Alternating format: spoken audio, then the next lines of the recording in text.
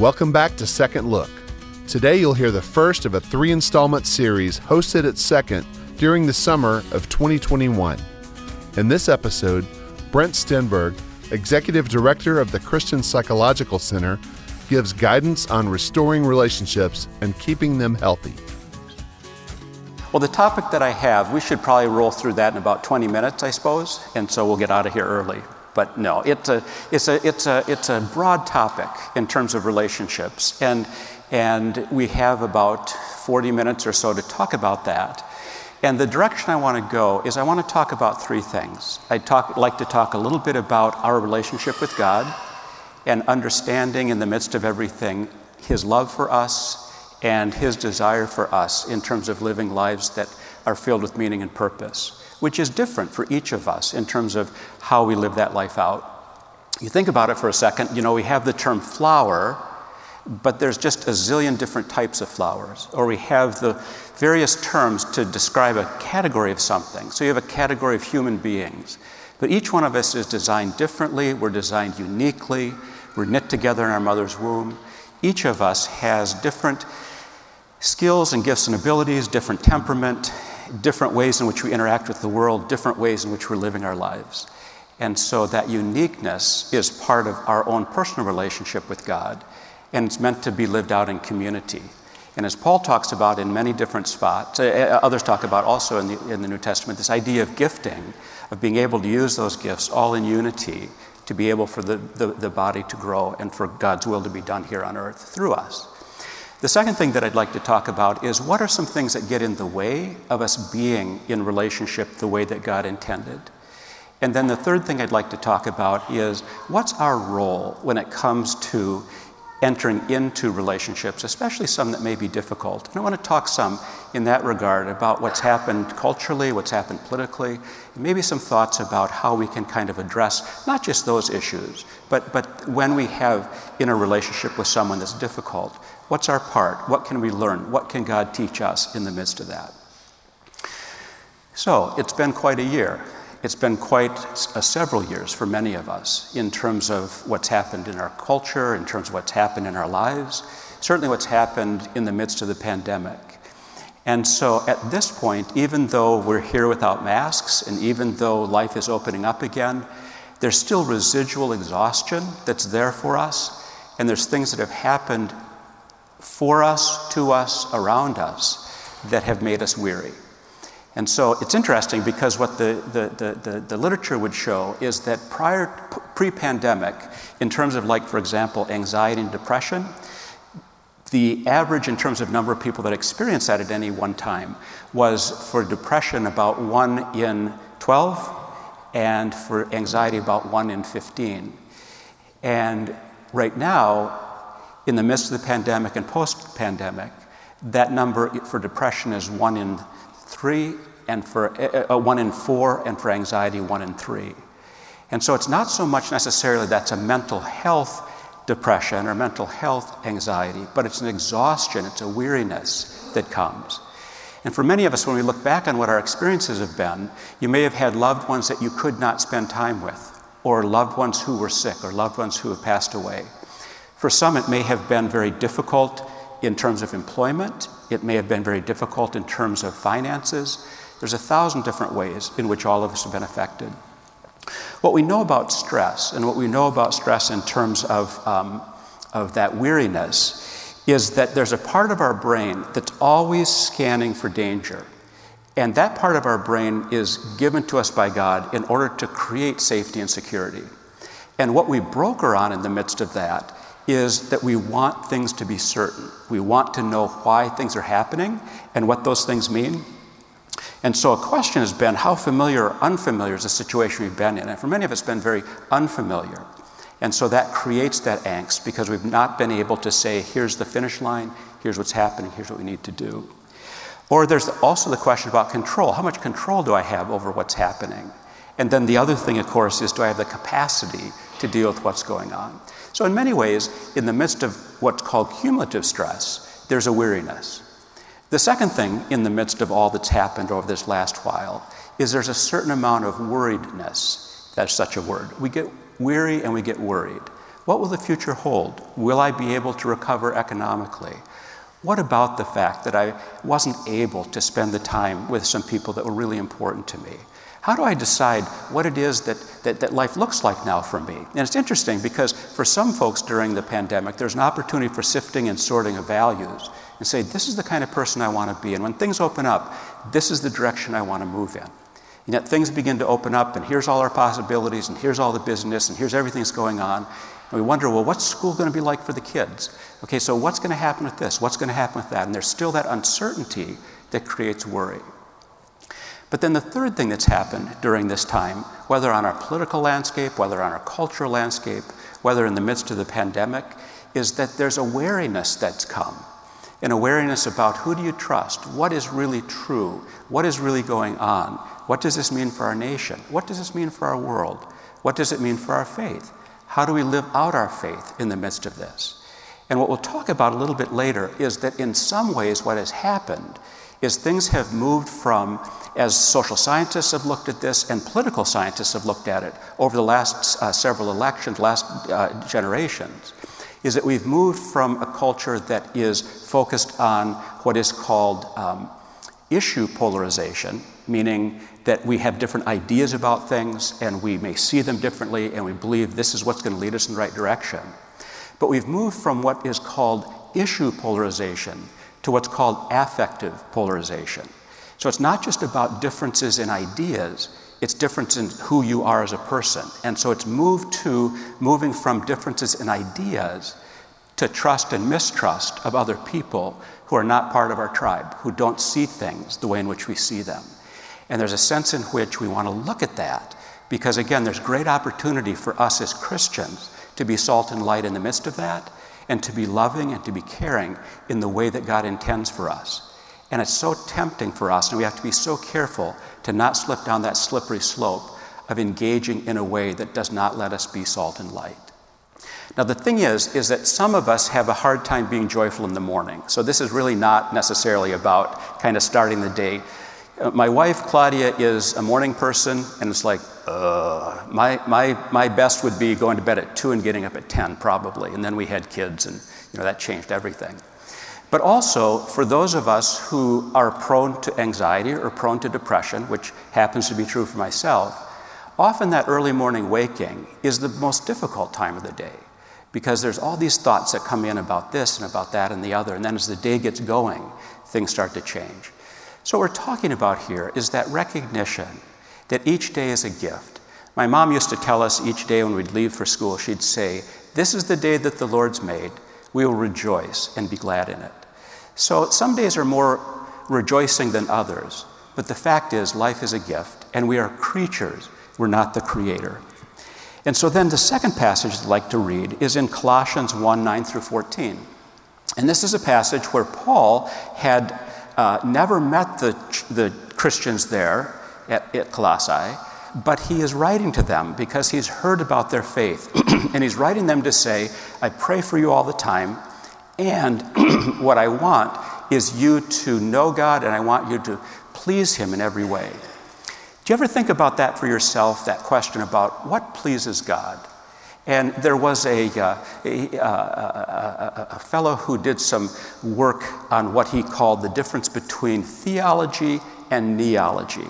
And theology is our beliefs about God, our way of understanding how faith works, understanding who God is, understanding the redemption of Christ, understanding the way the church works, that sense of the theological underpinnings to our beliefs.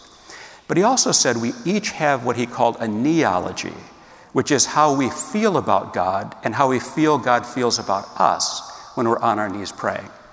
And I remember a few years ago the opportunity to lead a workshop and ask people ahead of, as a retreat, and ask people ahead of time to write, answered a variety of questions. And one of the questions was, how do you feel God feels about you? And these were all believers. They got all the questions right in terms of theological understanding. There's a maturity.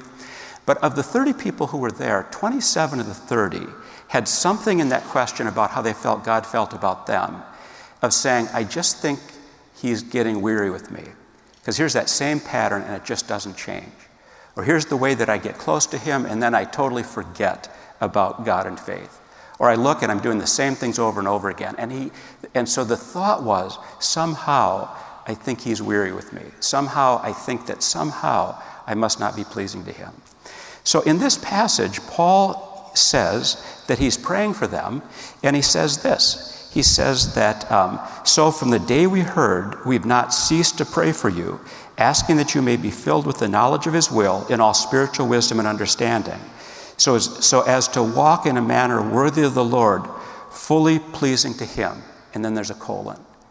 And Paul then says 4 things about what pleases God. And he says that God is pleased when we bear fruit in every good work and increasing in the knowledge of the Lord. And the knowledge that's being talked about here is the relational knowledge. And this increasing in terms of connection to him and doing good work comes out of that sense of connection to him and what he's done for us in our lives. He then says that another thing that pleases God is he says that it's being strengthened with all power according to his glorious might for all endurance and patience with joy. And so a lot of times I know for myself, when I'm impatient, when I don't feel very joyful, when I feel weighed down by circumstances, it's so tempting to think I'm not living my faith well. But God's kind of got a grin on his face here where he says, look, I get it about patience, and I get it about perseverance, and I get it on your own. That's really difficult. So I'm just pleased when you rely on me in the midst of it, when you bring it to me, as opposed to trying to figure it out by yourself. So God's pleased when we know him. God's pleased when we connect with him. God's pleased when we rely on his strength in the midst of circumstances that we're not certain how those will turn out. And then finally he says, God is pleased when we give thanks to the Father who has qualified you to share in the inheritance of the saints in light. He has delivered us from the dominion of darkness and transferred us to the kingdom of his beloved Son, in whom we have redemption, the forgiveness of sins. And so Paul says here that what pleases God is when we recognize that we're not trying by our works to make it to heaven. We're qualified. We're in. Through the death and resurrection of Jesus, our future is secure. And Christ also says, look, you've been rescued. You don't understand it all, but you've been rescued and brought into the kingdom of light, the kingdom of my Son. And the promise that in the midst of our living pretty messy lives, we've been forgiven and we have redemption. So not only are we creatures, but we're also creatures who God loves, and we're creatures that God has made provision for us. And so the other passage that I wanted to mention is the passage in Ephesians 2, where Paul talks about us, despite our best effort, we simply can't end up being able to live the lives that we wish we could. And he ends that part of the section by saying, look, for by grace you've been saved through faith, and it's not the result of works, so that one may boast. For we are his workmanship, created in Christ Jesus for good works, which God prepared for beforehand that we should walk in them. And so we not only have been rescued and redeemed, but there's a purpose that God has for us. And he wants for us to rely on his strength and glorious might and to live out our faith within the context of doing good. And doing good in what way? Because in John 15, think about this for a second. If you knew that life is pretty close to over for you here on earth, and there are people you're deeply connected to, what message would you want to send to them? What would you want them to know? And Christ, as he prepared for his crucifixion, knew what was going to happen. And so John 14, 15, 16, 17, in those chapters, he's sharing with them what he wants them to know. And what he shares in John 15 is about abiding in Christ, the vine and the branches. But then he talks about where he says, look, he says, anything that you need or want, ask the Father, he'll give it to you, because you are my friends, not my servants. And everything that God gave to me, I've given to you. And then he says, a new command I give to you, love one another. And how he defines love is he says, that is the fruit that will last. And that's what we're after if you think about it. I mean, our days are very short here. And for all of us in terms of meaning and purpose, we want happiness, but we also want to believe that we've made a difference, that there's significance in some way. Now, we live in a culture that really defines success in pretty crazy ways, and there is a whole literature on happiness and on a meaning and purpose that is very countercultural to the way we think about the way in which our culture defines it. And so Paul in Romans 12 says, look, don't let the world press you into its mold. And so Christianity, our faith, is countercultural. And it's countercultural in the sense of forgiving and loving and connecting and trusting and working out our salvation in a way of not feeling like it's kind of all up to us or feeling like we're not creatures, but we've got to make it happen for ourselves. At worst, we can end up feeling like we've disappointed God. At best, we can, and also at worst, we can end up on the other side thinking, it's kind of like I'm a pretty good guy, and our pride can get in the way.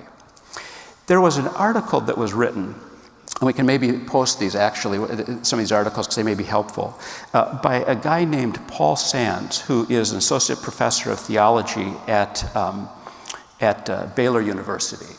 And he wrote this little article called The Deadly Sin of Pride. And what he talks about in it is he says, look, we were created for a relationship, and God's Spirit is in all of humanity in terms of we were all created with dignity. We were all created with certain rights in terms of what it means to be human. And he said that what can happen is that this fight between us and God can show up in our pride where we want to be the creator, not necessarily the created. And so as a result, when it comes to relationships, we can end up sometimes with our pride getting in the way of being able to be the kind of people that can truly be there for others. And we've all got it to some extent. And I just want to read a couple things from his article because he says, look, there's these three different kinds of pride. He said one variety is vanity. And what vanity is that it would be that I don't really care whether I like this blazer. What I care about is whether you like this blazer. It's important to me what you think about me. And so vanity is that desire to be noticed, is that desire to be seen, is the desire to be spoken well of. And as the writer says, he says, vanity is preoccupied with appearances. The vain person does not so much seek to be admirable as to be admired. He or she derives self-esteem from the turned head, public honors, and tokens of success. As this one writer notes, the vain offer their appearance as a means of seducing others into thinking well of them, which in turn is a means of seducing themselves to think well of themselves. And so when we get caught in vanity, then it's very difficult to just be present to the other person. It's very difficult to really want to get to know him or her. And in our own heart, we're kind of competing or judging, am I above or am I below? How does this fit? And so we may end up saying this to flatter them because they'll like us better, or we may say that in order to kind of worry about how did I come across, what was it like? Now again, all of us worry about our reputation. All of us worry about what people think. But in this case, in many ways, it's like vanity is, my identity is based on how you see me. And so that distorts relationship because I'm not being authentic. I'm not engaging. I'm just trying to get by in terms of being okay with myself, even though I struggle with that. The second kind of pride that he talks about is conceit. And conceit is a little different in the sense that it also needs an audience, but it competes in a way that basically says, I'm above others. And so my ideas are the best ideas. I want you to see it the way that I see it. And there's really kind of a fixed mindset, kind of a closed way of looking at the world. And like he says, conceit is an exaggerated opinion of one's virtues and accomplishments. It seeks not so much excellence as superiority, and therefore is inherently and intensely competitive and adversarial. Conceit depends on transmuting real or imagined virtues into a general feeling of personal superiority. Thus, a conceited physician who cannot hit a baseball, play a violin, or manage a small business will think himself superior to others, to those who can, because obviously those things don't matter really one way or another. And so there's a sense in which in conceit it's like, yeah, I want you to know my stuff, but I'm not all that interested in yours. I want you to kind of admire me and kind of see that the way I think about these things, the way I live my life, that's how you should be living. And so as a result, you can see that fixed mindset, that closedness, It means that entering into a dialogue with somebody who may be different, or being able to encourage somebody who has skills or gifts that we don't have, we have a very hard time in doing that, because again, it starts and ends with me. And then the third that he talks about is arrogance, which he says really doesn't really need an audience, because people who are more towards arrogant, they're kind of the smartest person in the room. And in some ways, what you see with arrogant people is they really don't care that much about the impact that their behavior has on others. And in leadership, they end up being able to say, this is where we're going, this is how it is. And at the end of the day, it's really about where they want to go and how they want to lead, as opposed to what it means to be in community.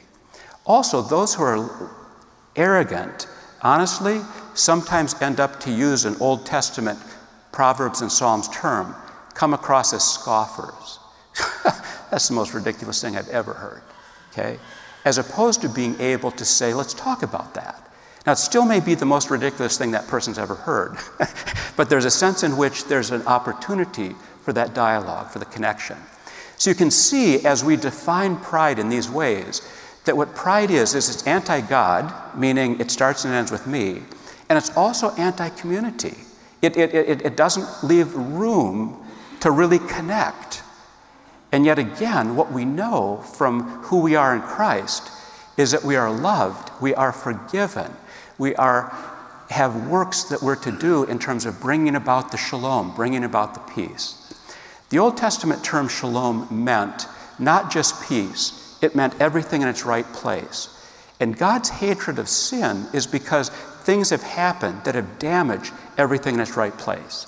And for us as Christians, the opportunity and the obligation that we have is in the sphere where God has each of us operating, is to do our part to bring about peace, to bring about things the way they're supposed to be. And our pride can get in the way. In mountaineering, there are these things called knife ridges, which in going across that, it may be 2 feet wide, it may be 8 feet wide, it may be whatever, but it drops left and it drops right. And if you're not roped up, it's just really kind of scary to try and walk across those. And so for us, in trying to walk with humility, this life that God has for us, that knife ridge, we can fall off on that side of pride, but we can also fall on the side of shame, the humiliation side, where we feel I don't have much to offer. Or we end up thinking, because of what happened in my life, I don't have anything to give to God. And yet again, when you take a look at the Gospels, when you read the good news, you see Christ's heart of connection to those who are broken. And you see not only that in coming to faith, God not only redeems us, but our experiences are part of our life story. And that life story is what God uses for us to minister and to connect to others. So we got to be careful of pride, but we also have to be careful of self-condemnation. And we've got to walk that path of keeping our eyes fixed on Jesus, who loves us, who died for us, who says, you're my hands and feet. Bring the shalom, bring the peace in your areas where that's necessary. So then the question is, how in the world do we do that, right? And so the answer to that question is different for each one of us. I mean, it just is different for each one of us. And so in some ways, there is that notion of being able to really pay attention to Philippians 2, where Paul says, and I want to read the verse first, and then I want to talk about it for a second, where Paul says in Philippians 2, 12 and 13, he says, therefore, my dear friends, as you have always obeyed, not only in my presence, but now much more in my absence, continue to work out your salvation with fear and trembling, for it's God who works in you to will and to act in order to fulfill his good purpose. So he says, look, work out your salvation. Pay attention to what does it mean to live out this life of faith, because God is at work in you. Now, this has been misrepresented at times, and people say, well, yeah, okay, me and God, this is what it's like, and yeah, well, that's good for what you believe, but this is what I believe. But where Paul is coming from, if we start at the beginning of chapter 2, is he says, look, unity comes through humility. And he talks about how Christ, who had everything, when it came to being God, set that aside in order to enter this world as a human being. And in setting that aside, he was willing to set aside his rights in order to be there for others. Now, Christ was not codependent. Christ was not mealy-mouthed. Christ was not, whatever. But Christ was filled, as it says in John 1, Christ was filled with grace and truth. And you see him engage people where they were. He engaged people in their hearts. And so God engages us in our heart, and he is working in us. And we need to know who he is, and we need to know the theological side of what it means to live out our faith. But by the same token, we also need to recognize that the path that I'm called to walk may be different than a path that you're called to walk in terms of how that looks, how it gets lived out. And that is really, really crucial to remember. Because when Christ returned and he's talking to Peter, remember before he ascended, and he says to Peter, "Do you love me? Do you love me? Do you love me?" And he kept going like, yeah, I do. He says, "Well, feed my sheep." And then Peter looks over at John. He says, "Well, what about him?" And Christ says to him, he says, "That's really none of your business. You follow me." And that's really crucial. And you see also in the Garden of Gethsemane, you have the crowd, you have the 11.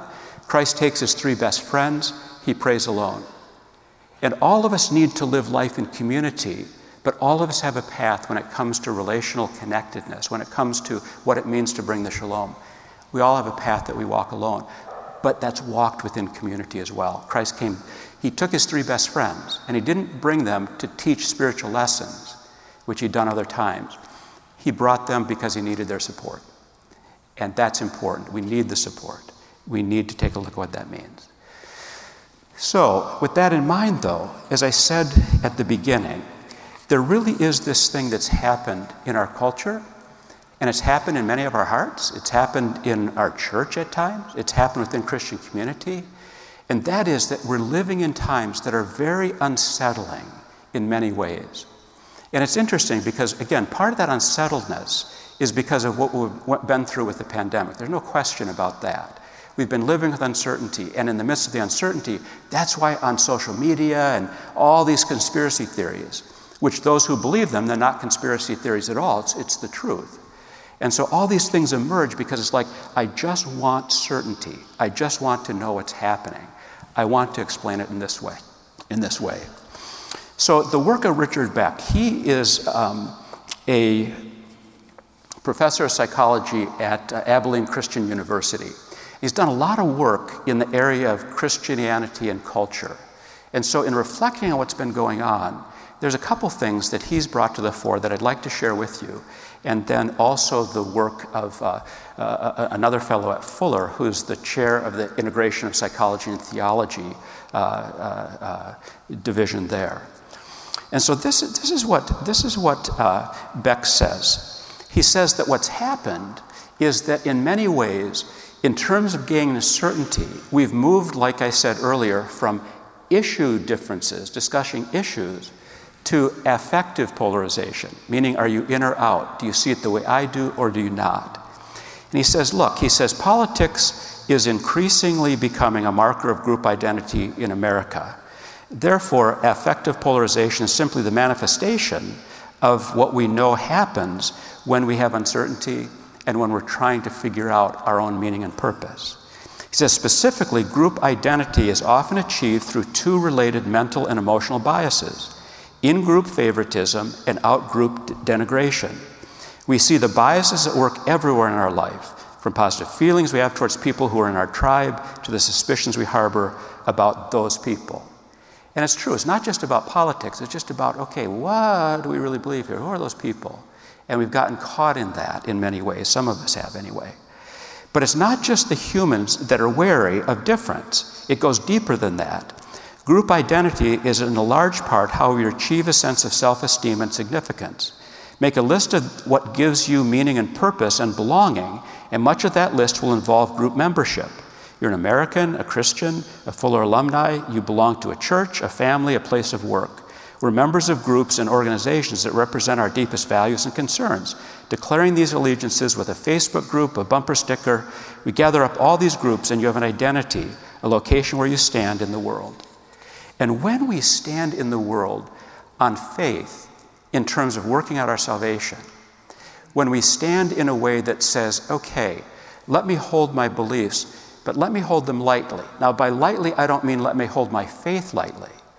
I mean, the fact is that all of us, in terms of how we understand the world, there's some things that we get that are right, and there's other things that may be part of our tradition, might be part of our fears, might be part of our life experiences, that we end up looking at those in ways that may be different than what it is that God intends. When I was, probably 8 or 9, my mother thought it was a great idea to take some piano lessons, which was really different than whether I thought that was a good idea or not. And so those lasted probably about 6 months. And my piano teacher was a fellow in downtown Minneapolis named Eddie, and he was a concert pianist. And you know those practice books you get where they write what you're supposed to do for the next time you meet? Well, he'd written out the things that I was supposed to do, and there was one of those that just seemed too hard to me, and I just didn't like it. So I took an eraser, and he'd written it in pen dog on it, and so I tried to erase that one, and I kept erasing and erasing and erasing until there was a hole in the paper. So what you saw was do this, this, this, there's a hole, do this and this. And he never mentioned it, but it wasn't long after that pretty much the piano lesson ceased. And sometimes that's what we're tempted to do in our lives, to look at things and go like, yeah, I see what God's saying there, but I'm really not interested in that. Or like, yeah, no, I get it, but that is too hard. Or like, yeah, that's fine, but what about this, that, or the other? And so there's a temptation sometimes to not with our heart wide open and our hands wide open, to say, Lord, what do you have for me? So, the other person that I'd like to read a couple things from is this Brad Strong, who, as I said, is the professor of integration an endowed chair at Fuller in the Psych School, as well as the head of the Division of Integration of Psychology and Theology. And so his career, his vocational life, is in reflecting on this notion about how do these all fit together. And so here's what he said. He said, what happens when we end up in a dialogue with somebody who has a different perspective than us, and we get caught in that affective polarization, okay, is that what we lose is any amount of empathy for the other person. And we close ourselves to really a dialogue, to listen, to hear, because all we want is to be heard. And the reason for that, according as these guys look at it, is sometimes because we feel that anxiousness because our self-esteem gets built on looking at it through this grid. Have you noticed, even sometimes in our Sunday school classes, in our churches, sometimes even in our friendships with other people, we end up getting caught with a lot of if-then statements. If you see it this way, then you've got it right. And sometimes we've even gone to the place of saying, if you see it that way, I don't see how you can be a follower of Christ. And so we can get caught in deciding about each other. And now guess what we're playing? The Holy Spirit's role. And so when we get caught in affective polarization, we are just trying to make it work the way we see it. And you know what? Maybe we see it is exactly the way it needs to be, but it's not our job to convince the other person. It's our job to enter into dialogue, but it's also our job to have a heart open to hearing whether or not there's something we need to learn as well. So here's what he said, Brad Strom. He said, the reason we can't even understand why the other feels what they do is because, the reason we can't understand why the other feels what they do is because we've lost our empathy for that person due to our focus on defending our worldview and our self-esteem. If we can hold on to our self-esteem and worldview without becoming defensive, we can move back into a position of empathy. We can ask and explore with the other why they feel what they do, moving towards some understanding. Having empathy for another is not to agree with them, but it's simply to understand. Now this is interesting. Also note, I'm saying why they feel the way they do, not why they believe what they do. Now for some of you, you'd say, yeah, there's a psychology, what's my feelings? But here's what he means by that, and I think this is really important. He says, this is because it's the feeling underneath the belief that is most important at times. Someone may believe something primarily because of fear. They may believe something because of life experiences. They may cling to a policy that you find abhorrent, not because they're actually a terrible person, but because they're anxious and afraid of something. Think how frequently politicians prey on our fears. Our fears are then turned into partisan beliefs to protect us from anxiety. And anyone who doesn't feel the same way, we label as an idiot. And so the thing is that for all of us, when we lock into our perspective, we not only lose the opportunity to really hear and be salt and light, literally in the way that Christ designed us to be curious, to be present, but it also prevents us from deciding or looking at, is there a word in here from the Holy Spirit for me in terms of what I believe that I might be holding on too tightly? Henry Nouwen tells this story about what he called the monkey trap, that in this third world country, in order to catch monkeys for food, they would place stakes around in a circle and put corn in the middle. And a monkey would slide its hand in and grab corn, but could not get its hand back out with the fist because the stakes were too close together. And for many monkeys, they could easily get their dinner because of the fact that the monkey would refuse to release the corn, even if that would save its life. And so in some ways, affective polarization is I am going to hang on, and that's the way that it is. So,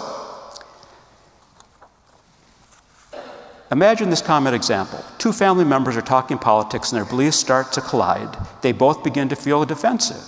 Their self-esteem is being weakened, so they engage in worldview defense, subsequently attacking and othering one another. Their conversation degenerates to attacking the other's moral character, even to the point of questioning whether one's Christianity is really true. Sound familiar? But what if one of the participants could say to himself or herself, wait, I'm feeling angry and defensive, and I'm automatically counterattacking and belittling my family member. I've lost empathy for them and consequently can't even understand how or why they might believe what they believe. But I don't have to defend myself to this person. I'm not what or who they say I am. I don't have to agree with them to return to empathy, which doesn't mean agreeing with their position, but allows me to understand what they feel, even if I have a hard time understanding what they believe.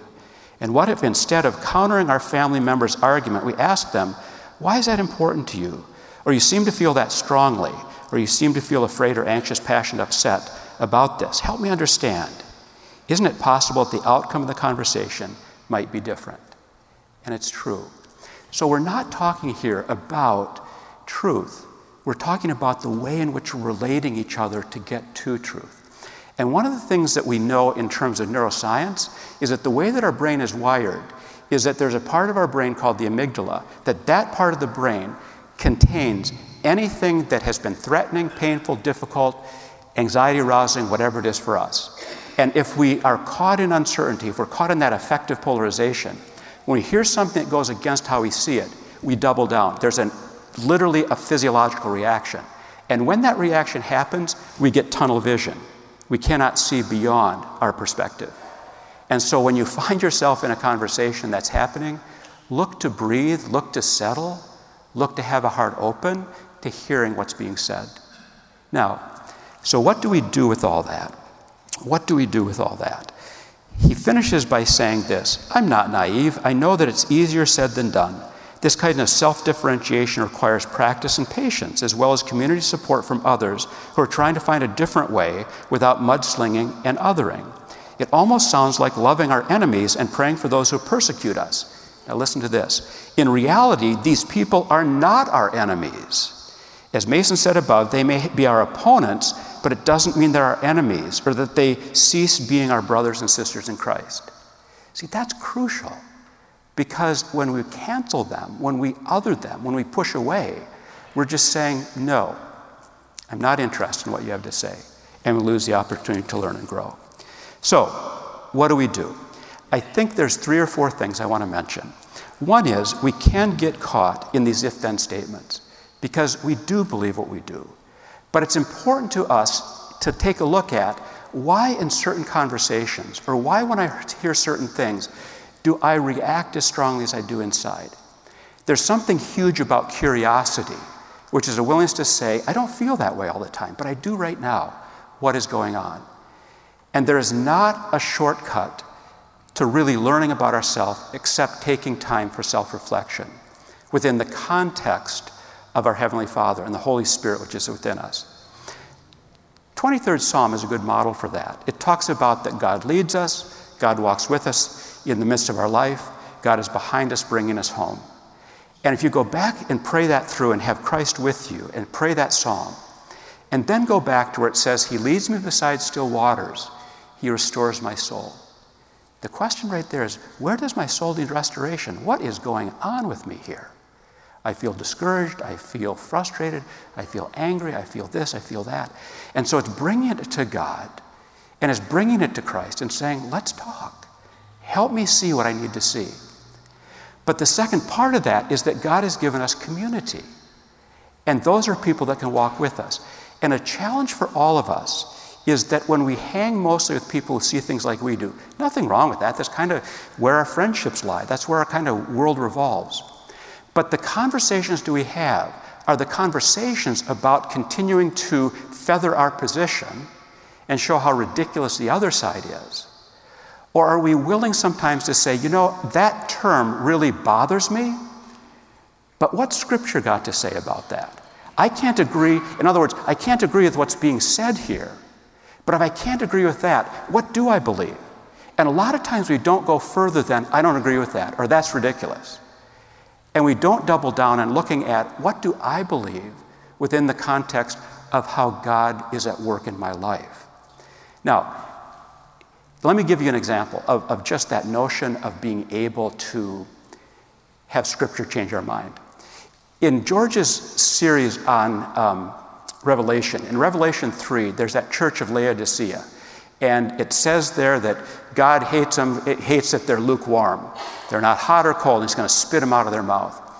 How I've heard that sermon forever is like, if you're a lukewarm Christian, you know, it's better to be hot or cold because God's just going to spit you out of your mouth. And I've carried all this guilt about, am I strong enough? Am I hot enough? Am I lukewarm enough? What's going on? And George talked about, he says, do you know where that comes from? Laodicea was a town that didn't have drinking water, and their water came from like this aqueduct 6 miles away. And when it got there, it had this mineral in it that they really couldn't drink, because if they drank it with that mineral in it, they'd throw up. And so their drinking water was not good. And it'd have to settle down, and it was lukewarm, and they weren't very well known for their drinking water. But the two towns that were around in that valley too, one had these hot springs. In those hot springs, people could go and they could revive themselves in it. And the other town had cool, good mountain drinking water. And so what God is saying, say, look, be hot and cold. Be of water. Be fresh water. Be that for people who are thirsty. And do good. Be that warm spring. But don't be lukewarm. And that changed everything for me, because it changes from me feeling like, have I pleased God enough, to recognizing that passage in Colossians that said, I'm in. My future's secure. And I want to do good work, and I'm not going to always do good work. But I want to work my salvation out with fear and trembling. So what am I saying? What I'm saying is that when it comes to relationships with others, we have to look, as C.S. Lewis said. He said, we're like a mirror. We reflect God's goodness. We reflect His glory. And are we polishing our mirror? Are we good at reflecting light? Are we willing to really hear others? Not that we agree with them, but in order to understand and to form a dialogue, to be able to understand differences.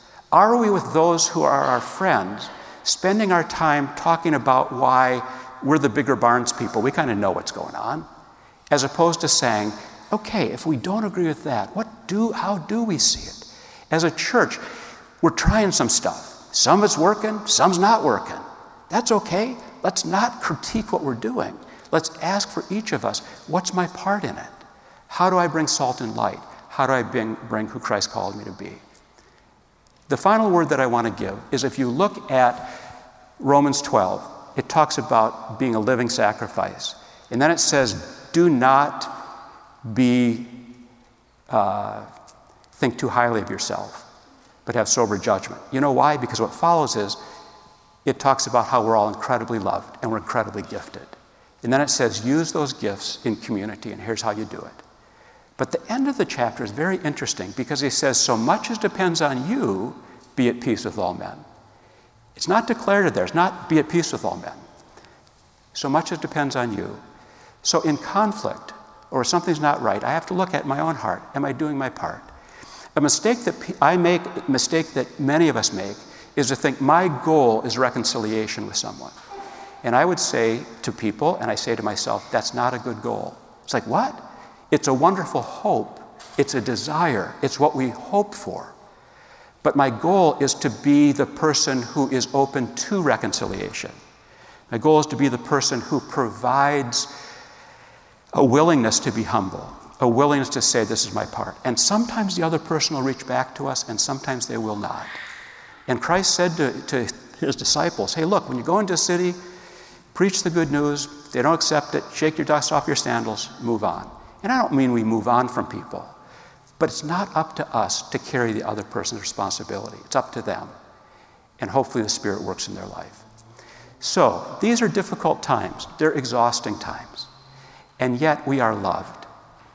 And we are His. And we are incredibly imperfect, and we incredibly mess everything up. And He does His good work through us. And what is the good work? Our desire is to bring the shalom. Our desire is to do our part to make things right as they were intended.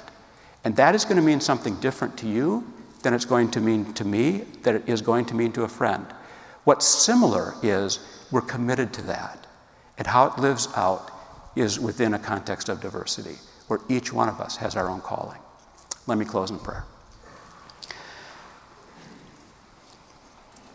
Father, this life and this kingdom life is one that when we try and live it on our own effort, just is so difficult.